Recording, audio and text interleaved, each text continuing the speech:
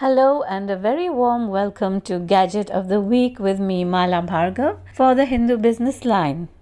If you're tuning in for the first time, this is a short podcast I do every week to talk about whatever gadget I have been reviewing and exploring over the past few days. This time I'm taking a little break from the iPhones to talk about an Android phone called the Mi 10T Pro. It comes to you from Xiaomi. Over the past few years, we've come to know Xiaomi as a dominant player in the budget and affordable smartphone segment. They've done miraculously well and maintained their lead over time. But they also now and then come up with a premium, or should I say a premium mid-range phone that is really interesting and taps other audiences apart from those who are on a tight budget. In fact, the Mi 10T Pro cannot really be called a mid-range phone because it is packed with specs and features, and we shall look at these one at a time.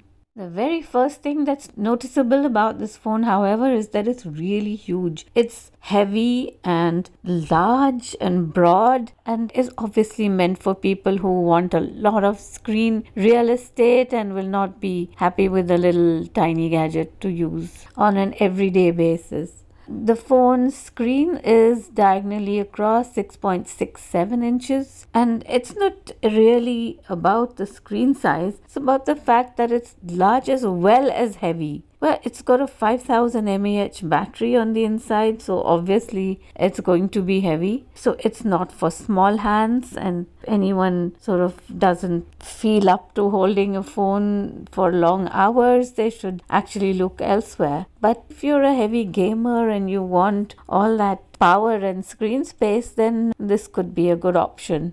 The back of this phone is really glossy. So if you like holding the phone in one hand and just feeling it just slip away, it's really a strange experience. Using a case is actually going to make the phone feel even bulkier, but there's no getting around that. The display on this phone is one of its absolute highlights. It has a 144 Hz refresh rate. And it doesn't just stay at 144 all the time, but adapts to whatever you're doing and what the content on your screen is, so that it can change refresh rate as well as save battery and resources whenever you're using it. So this is quite a jump over the 90 and 120 Hz refresh rates we are beginning to see on phones today. But of course, beyond a certain point, I'm not sure anybody can really tell the difference. Interestingly, this screen is not an OLED but an LCD. We reviewers tend to be very intolerant of LCD screens because they're not really high contrast and rich to look at in their texture and their depth of colors. But this particular screen certainly looks very good, and it's not that easy to make out that it isn't actually an OLED. There's a very tiny dot of a hole for the camera in front, and that's pushed over so nicely to the edge that it really doesn't come to your notice very often. Along the edges and sides of the phone, two things that are noticeable is that there's no 3.5mm headphone jack. And you'll wonder why exactly, because phone certainly isn't thin, so perhaps they didn't really need to sacrifice that headphone jack that people are still unwilling to let go of. And the other thing is that the fingerprint sensor is actually built into this side home button. And this is something that's a favorite feature of mine because you sort of don't need to make any extra effort to unlock a phone. It's just very natural to switch it on and at the same time unlock it. The Mi 10T Pro has quite a bit of RAM, 8GB, but it could have done with more storage because it has only 128GB of storage and no internal card slot either, so that's a little sad.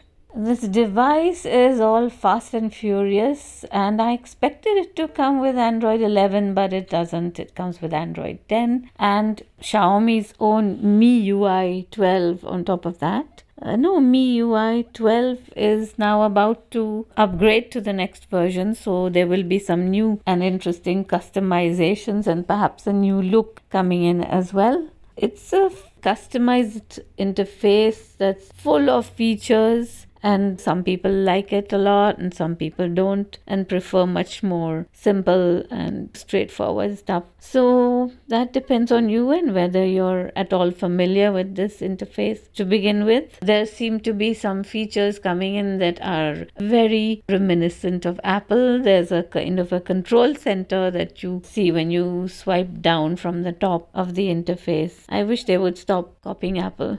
Another big highlight and a big number on this phone is its primary camera, which is a 108 megapixel one with an f1.69 aperture. It's rather good actually. In daylight, there's lots of detail, and indoors it's not too bad. Though if you are in particular dark corners, you'll find some pixelation coming into your pictures. There's a 13 megapixel ultra wide lens that works with 123-degree field of view for big group photos or landscapes. And there's a very nice 5 megapixel macro lens that does a really good job, and it's quite a lot of fun, and you easily see the background being all blurred out. It looks very professional. You can actually shoot in 8K with this camera setup, though it's not very likely that you would want to. So these are some of the standout features, and despite that, the Mi 10T Pro has quite a bit of competition, including from OnePlus. The unit that I saw, which was the 8128, has a price of $39,999, which isn't bad.